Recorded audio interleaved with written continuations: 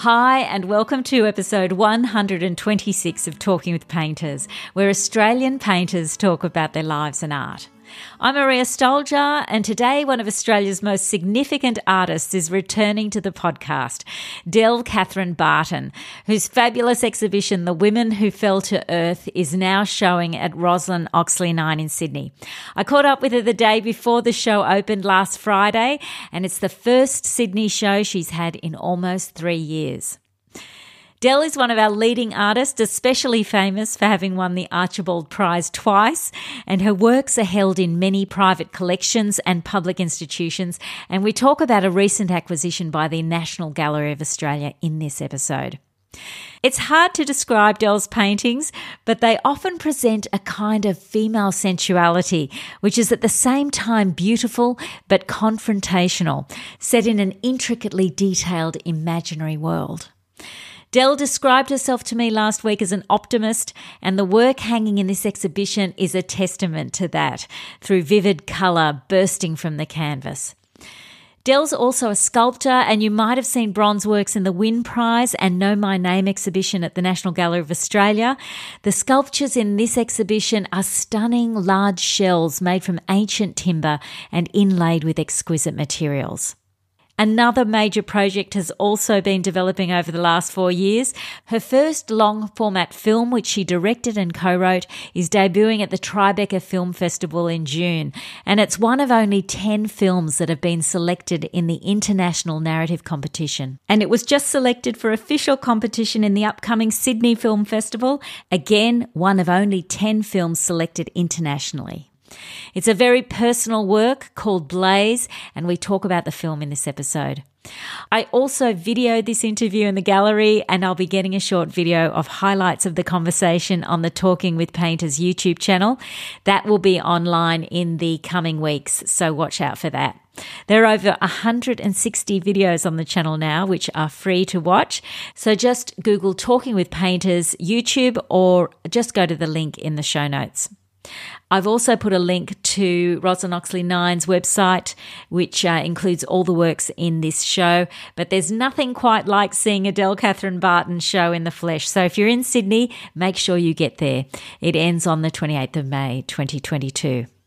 I started our conversation by asking Del what it was like showing back in Sydney again. It's really exciting to get to this point. I mean, always incredibly nerve-wracking. The show is almost ready to open, so definitely feeling adrenaline and anxiety, but definitely, very excited. I mean, I really treasure my relationship with Roslyn Oxley, and it's a huge privilege, to be a part of this stable and show with Roslyn, and the team here is amazing. Yeah, and can I just say, these magenta walls are just amazing. Roslyn Oxley and I do these amazing installations of exhibitions, and we've got this. I remember last time in your last show it was purple, and now it's magenta, and the carpet is magenta, and it just looks fabulous. So congratulations! Thank you so much. I was a tiny bit nervous about the colour, but I really wanted the show to be immersive and womb-like, and I'm really, really thrilled. I feel that it's an energising colour but a soothing colour simultaneously. Yeah, totally. Yeah, I think immersive is the right word. That's what I was thinking as well. And it's called The Women Who Fell to Earth, which, I was thinking about, I thought, it's got so many interpretations, that title. And anyone who knows your work would know that you have this great relationship with the English language. It's just so imaginative as well. And if people follow you on Instagram, they'll see that as well. I love your Instagram page. We'll get onto that later. Your language, it sort of lives outside the rules of grammar and speech, and I just love it because visual art is outside of speech, isn't it? Yeah. And language. Do you see your words and writing as part of your art? For me, it's an innate part of the practice on one level, and then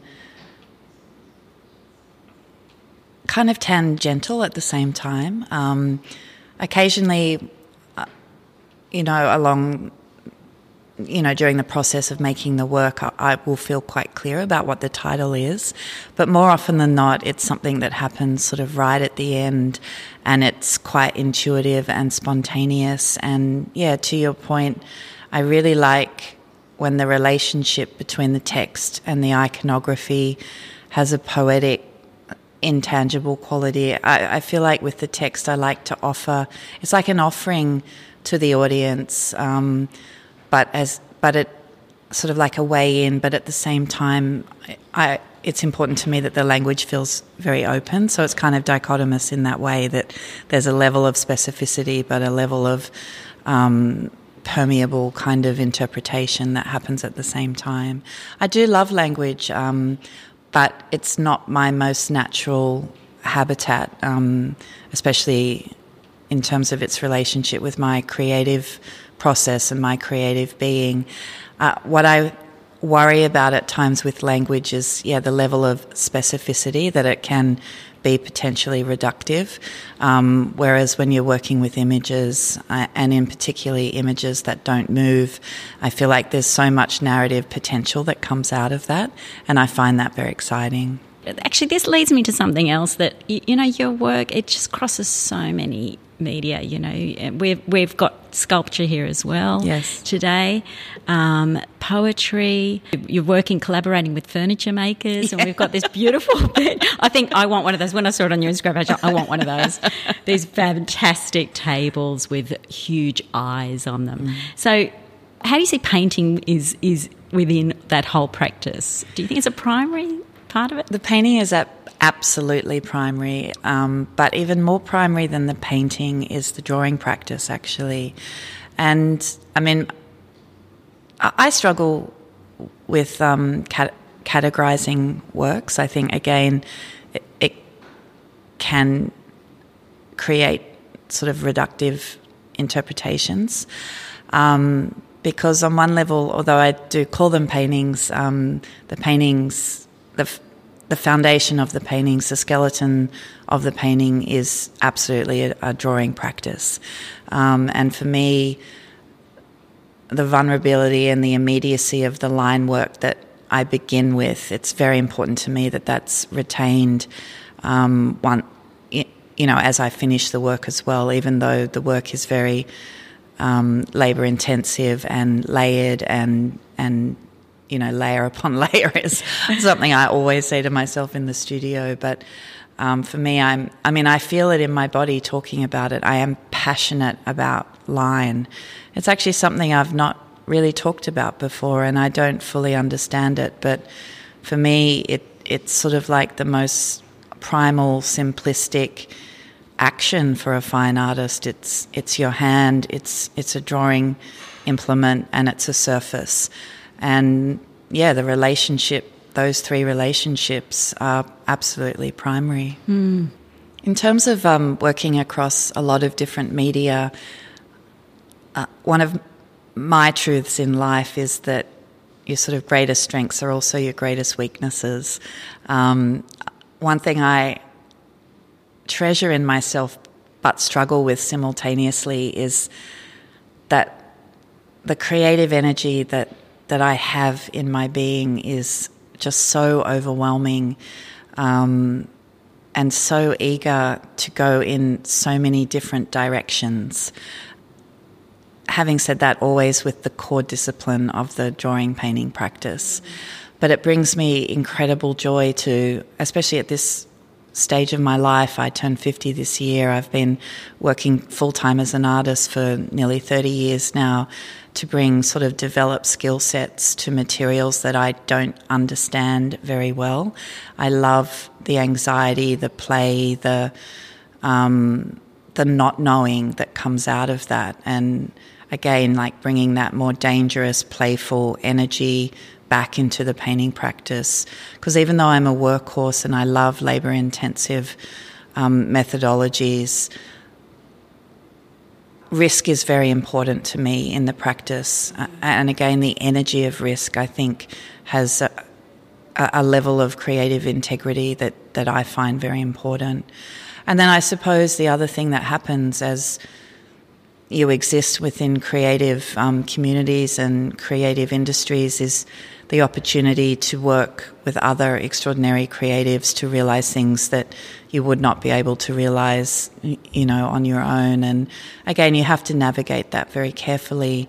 But for me, that is a very generous life energy and a huge privilege. Yeah. Well, I suppose you have to get to the point where, if you're talking about risk, you've got to be doing something that you don't know if it's going to work or not. 100%. So I suppose with say, film, for example, which I want to talk a bit more about later on, that is a whole world that you must have just been thrown into. Because, it's very unusual for people to hear. I think, oh, yeah, Del Catherine Barton, she paints and she's, does sculpture, and think, what? She's making a film? So you don't often hear of that because it is a bit of a jump to something totally different. So that must be part of when you have that abundance of creativity that you're always looking for that. Well, look, from the youngest age, I've been obsessed with film. And on one level, I see film making and film craft as being the most kind of ultimate art form in a way. And the reason I say that is because the confluence of skill sets that needs to come together to create a successful film is so absurdly ambitious. And the film that I have just spent the last 4 years making with, a team of extraordinary creatives, it is an auteur film. I did co-write it and direct it. And it's the kind of film that very rarely gets made here in Australia, unfortunately. So when I was given the opportunity, it's sort of, I am going on now to make more feature films, but it did feel like a once-in-a-lifetime kind of opportunity.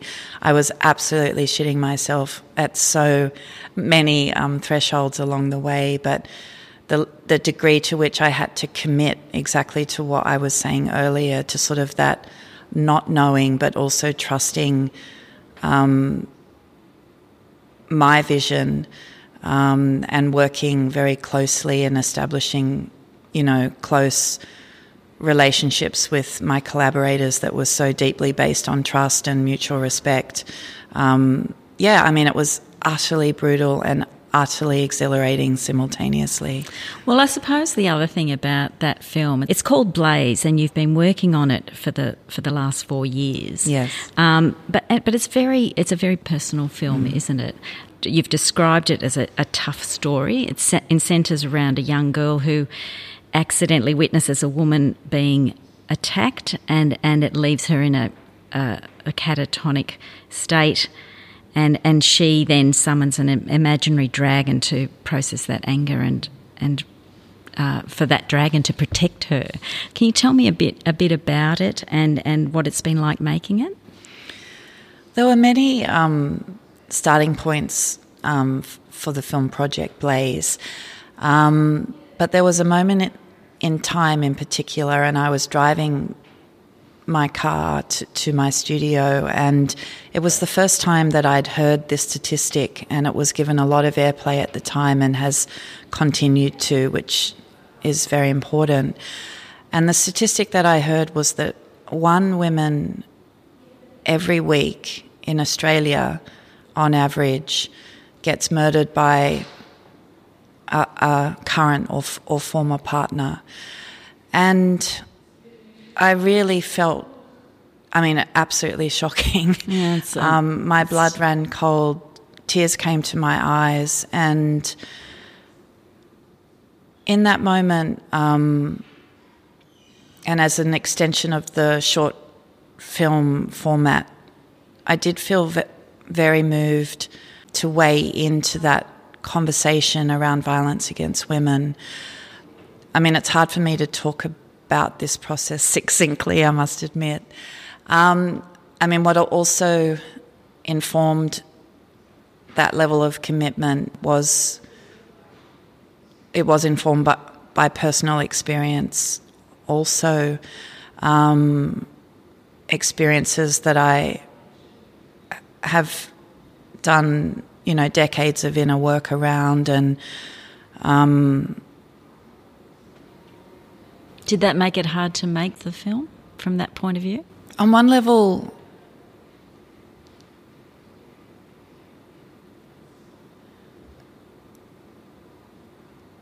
it was vital that I'd had those experiences so that I could draw from them authentically. But what I wasn't expecting, to be honest, was the level to which I would be triggered in the process of making the film. And still now, it is hard to talk about. It's something I'm open to talking about. But I suppose if I try to distill what I'm feeling is just being forced to acknowledge that what happened to me, no matter how much therapy you do and how much you grow, that experiences informs and stays with you and impacts your whole life. And I think that messaging is really important. We live in a culture that's saturated with violence across so many platforms, entertainment platforms, and I am just very hopeful that there can be more complex conversations about that and the far-reaching, unexpected at times impact that these experiences have and the residue of that. And it's not just about trauma that is localised to a moment in time. That is trauma that you have to navigate your whole life. Yeah. So there's no sort of happy ending necessarily? As in with therapy, for example, or say you did this film and now you've sort of resolved it, you worked through it, but is it a way of living with it? There absolutely is, and I am a born optimist, and you just need to look at my work to see and feel that. And the film is a tough film and it does go to dark places, but at its core, what the film celebrates, and it has been my lived experience also, is what I believe to be the inestimable healing capacity of the imaginary world. Another sort of starting point for the film, again, as a coming-of-age genre, although the film is quite genre-defying at the same time, is my enduring love for the old nostalgic tune Puff the Magic Dragon. And what I love about that tune is I think it speaks as a parable across generations. I remember it as a child and yeah, I remember it too. And, wanting to be little Jackie Paper that had a dragon that he could meet up with that gave you presents and you flew across the universe with. But then as equally this idea that as little Jackie Paper grows up, he stops going to visit Puff the Magic Dragon, and poor Puff the Magic Dragon crawls into his cave and ceases his fearless roar. And even now, I feel emotional articulating those things. And for me, the messaging is that as we transition from childhood into adulthood, that we don't lose that capacity. We don't become disconnected from the wild, playful, fearless, inquisitive, senses wide open level of engagement that little people have with the world. And I know that my art practice has kept me on the planet, and being an artist is one of the hardest things you will ever do. But having said that, it is the greatest blessing at the same time. Every day you step into the studio, you have to connect to those open, vulnerable, vital places within you. And boom. Yeah. the movie has been. So sorry. What I want to say is that the film does end in a place. It is ultimately a very hopeful story, and I am a very hopeful person. And I was going to ask you about that because when I was looking through your work and sort of reading what you've been writing online, and that is something that does shine through for me, is that through your language, through your attitude and your showing up the way you do, I do get that sense of optimism. And through these paintings that are surrounding us now, I think you can't use these colours like this without being an optimistic person. Well, I had a very clear personal mission statement for this show. The planet has been rocked in so many ways in recent years. And for me, what I wanted to do more than anything with this show at this moment in time for myself and for the planet was create something very generous and very beautiful, still with layers of complexity and shade.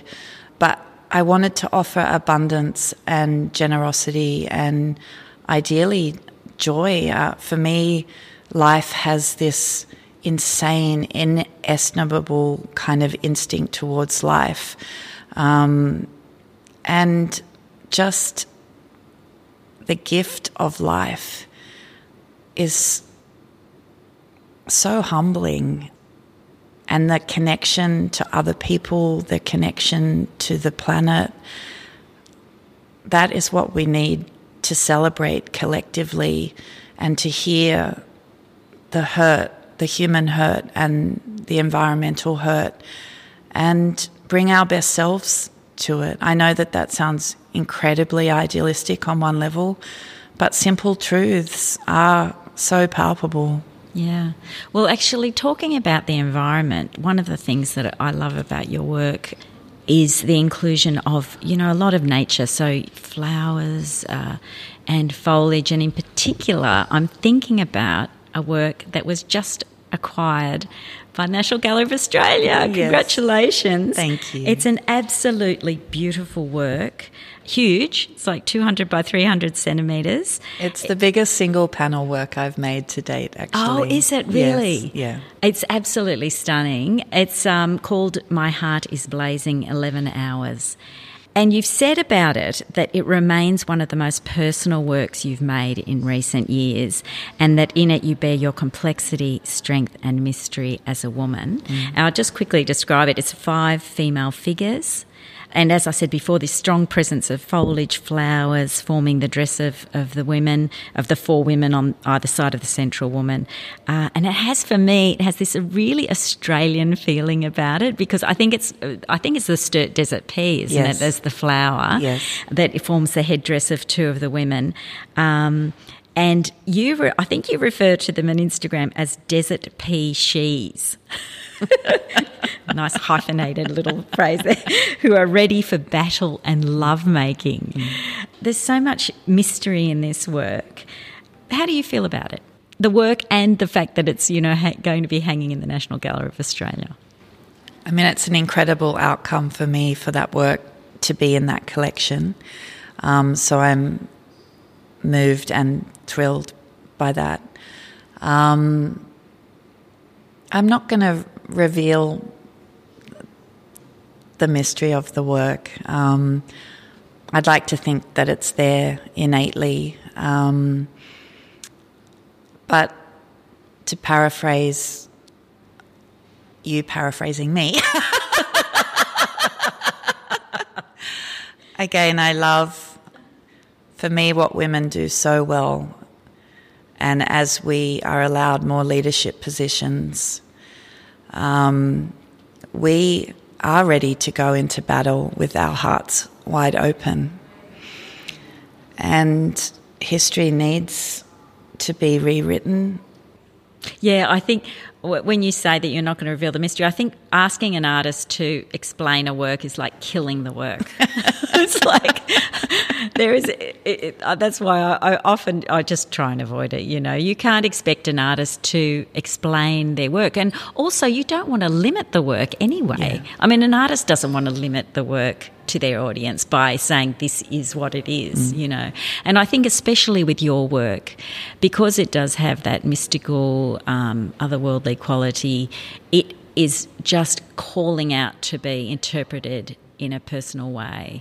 Yeah, I will state for the record, and this might sound a little bit brutal, but I have no interest in interpreting my works for audiences. Yeah, which is a good thing, I've got to say.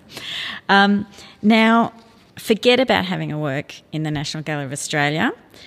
You know you've really made it when one of your works gets made into a postage stamp.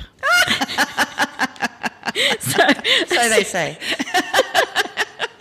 Australia Post released a stamp issue last year to mark the art. She's turning 100 and the Art Gallery of New South Wales turning 150.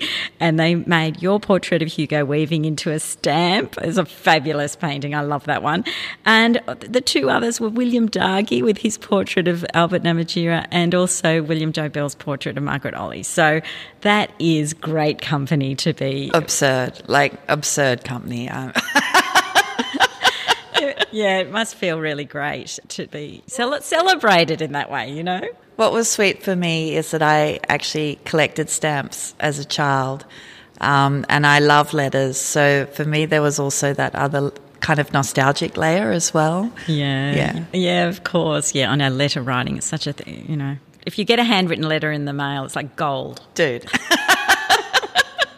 Now, also, I wanted to touch on your Instagram page. I mentioned it earlier. And, you know, apart from sharing your art on there, you also post videos. As I mentioned, you read one of your poems a while ago, which I loved. You talk about the music you love. That's another great thing, you know. I think Instagram's great because you can have little snippets on there and you get it. The artist can also share what inspires them as well. And I noticed that you started it after COVID hit. Do you think if that hadn't happened, you might never have gone on Instagram? What caused you to go onto it? I was on Instagram for many years as an observer only. And I was never really sure if I'd have the courage to go public with it. And I definitely started in a gentle way. You know, I definitely find the toxicity at times of social media something hard to navigate.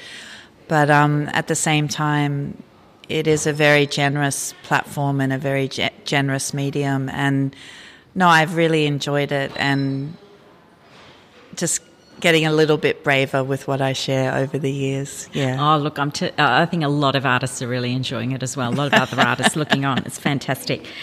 And in fact, this is, you know, your first post was what made me think about your optimistic nature, because the first one you posted was your fantastic work, The Highway is a Disco. And you sort of put COVID in perspective because you said, with so much human suffering and uncertainty at the moment, I offer you an image of joy and longing. Let's ride our bunny beloveds to deserted highways and get our disco on. I tell you, that was, I think people needed to see that sort of thing and hear that sort of thing at that time. And I think, you know, I find that your work, it's a mixture of joy and optimism, but also has a quality of the unknown, which is slightly confronting, you know. And I think also the female form is unapologetically presented in a very upfront way. I might speak directly to the title of the show, which is The Women Who Fell to Earth, which is a reinterpretation of one of my favourite films, The Man Who Fell to Earth, with, you know, the extraordinary unicorn David Bowie. It was a film I watched quite young, and it was quite impactful, a bit of a game changer for me in lots of different ways. For me, apart from being a cinematic masterwork, you know, the core of the narrative is a particularly poignant love story about an alien husband and father who has come to Earth in an attempt to save his planet, and in particular his wife and his two children from extinction. So for me, there were these, again, just sort of complex, evocative layers, and definitely swapping out the male protagonist for the female protagonist, which is something I'm very passionate about. And in answer to your question now, again, because these are very complex narratives for me and so connected to my complex experience of inhabiting a female form, what I tried to offer, or at least understand for myself, and then the offering comes more autonomously from the work itself, is that the naked female form is so many things. And there has, again, the word reductive keeps coming up in this conversation, but there has just been so many reductive lenses throughout history and reductive canons of the female nude. And I'm just, I love weighing into that and celebrating female form in all of its multiplicity. Certainly for me, its innate life-giving nature is incredibly important. The very visceral nature of that. As I'm talking, I'm looking at an enormous bubblegum nipple flooding with milk. Yes, it's a green breast too, I should point out. And actually these bare-breasted maidens, I was very passionate about ancient history as a teenager, and it was the Cretan goddesses or the Cretan priestesses that from the palace of Knossos that wandered around bare-breasted. Let's bring that back. Why not? And can we jump now to your recent sculptural work? Yes. I loved seeing your bronze work in the Wynne Prize and in the Know My Name exhibition recently at the National Gallery of Australia. Now we've got these absolutely stunning shells that are actually made of timber. Yes. Can you tell me a bit about those? The first shell I made was for my survey show at the National Gallery of Victoria. And that work had a lot of layered meaning. It was a work that was a homage to my mother, who actually didn't live to experience the work, which is still sort of hard to think about and talk about. But this idea of, well, there were many, many layers, but as one aspect, there was this large handkerchief/sail that came out of the shell. And my idea in making that work, my mother was diagnosed with stage 5 pancreatic cancer. So from, the moment she was diagnosed, she was basically living in a dying process. And I had this, very sentimental idea to make the world's biggest handkerchief to soak up all the tears from departed mothers. And then this idea of the shell being washed up from sort of the Jungian ocean of the unconscious, and, a shell in that form is an abandoned home. So it was this idea of, again, the departed mother never returning to the home. And then I cast my hands in bronze, and they were open at the entrance of the shell, which is, a very female form. And then the title of the work was At the Foot of Your Love. So just acknowledging, the depth of that connection and that relationship, and then the absence of that. But I collaborated with one of my best friends, the great Boris Tosic, who is a master craftsman, a master wood maker on that shell. And the other layer of meaning actually within the making process and the materiality was that we made that particular shell with Huon pine. And Huon pine is one of the oldest trees on the planet, like they're dinosaur trees. And you can't use them until they have fallen into the river in Tasmania, and only then they're literally thousands of years old. So an incredibly sacred material. And if you're not familiar with Huon pine, what it also brings with it is this insane aroma, which I like to think of as almost like a dinosaur perfume. And it permeated the whole gallery, and it is an extraordinary smell. It takes you to a very deep place inside your body. So for me, it was also this idea of the kind of natural cycles of nature, that we're working with a tree that has died naturally, and then, offering it a different kind of agency, making it into an artwork.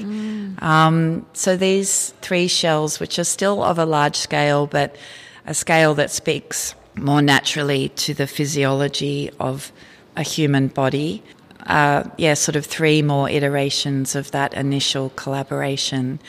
I've also inlaid eyes on them as a sort of another narrative layer, and used mother of pearl and, again, natural materials. The colour is, you just almost can't believe how the richness of the pigment, which is just so beautiful in and of itself. Yes, exactly. No, it looks like paint, but it's not. It's inlaid. And natural pigment too. Wow. Yeah. It's incredible. Yeah. I'm sure Boris won't mind me sharing, but he is at the moment living with motor neuron disease. And so again, this sort of incredibly poignant juxtaposition of life and death and creative energy, and love, is very real in these works. Yeah. So you've got coming up the Tribeca Film Festival. Are you going to be going to that in New York? I am, and I'm incredibly excited about that. It's been selected to be in competition in the International Narrative feature film section, one of only 10 films. Wow, that's fantastic. Yeah, it is. We're all still pinching ourselves a little bit. How amazing. So you're all going to... I don't think I mentioned earlier that it's a pretty star-studded cast. You've got, Simon Baker and Gail Stone are both in it as well. So are they going as well? The actors going to be there? Definitely the young actor, Julia Savage, her name is, and she's extraordinary, will be there. She's in 93 scenes. Oh, wow. And we shot that when she was 12 years old, and she's extraordinary. I think Simon's coming, but we're still working all that out at the moment. Yeah, fabulous. And is this going to be the first time you left Australia since COVID started? Yes. How exciting. Oh, my God. Oh, well, all the best with that, Del. I hope you win. And I can't wait to see it. And congratulations on this absolutely magnificent show at Rosalind Oxley 9. Thank you so much. It was lovely to speak with you. What a great artist. I hope you enjoyed my conversation with Del Catherine Barton. If you're in Sydney, make sure you see the show. It will stay with you long after you've left the gallery, I promise. And Rosalind Oxley 9 Gallery is in a great enclave of galleries in Paddington, so it is a perfect place for gallery hopping. And in fact, only about 100 metres down the road is the exhibition of another podcast guest, Tim Maguire. His show is absolutely brilliant, and it is on at Martin Brown Contemporary. So pop in there if you are in the neighbourhood. And if you haven't heard it already, go to episode 67 to hear Del talk about her fascinating life. I really enjoyed that conversation in her Sydney studio back in 2019. Also, congratulations to all the artists who've been shortlisted in the Archie, Wynne and Sulman prizes at the Art Gallery of New South Wales. I'm going to be at the announcement at the Art Gallery of New South Wales on Friday, and you can watch a live stream of that announcement through the Art Gallery of New South Wales. I think a couple of their social media platforms are going to be live streaming it. But make sure you come back to my Instagram page where I'll be updating you all day on all the excitement that is going on, including, I hope, some interviews. Talking about social media, I'm constantly posting on social media, so that is where you can stay connected with me between podcast episodes. There is a lot going on over on Instagram in particular, where I sometimes do live Instagram shows where people can join me on screen. It's a lot of fun. But if you're not on Instagram, I'm also on Facebook, Twitter, and TikTok as well. Thanks again to those of you who have rated and reviewed on Apple Podcasts. It is so helpful getting the show out to more people. So I really appreciate it. Thank you. And thanks for listening today. And I hope you can join me for the next episode of Talking with Painters.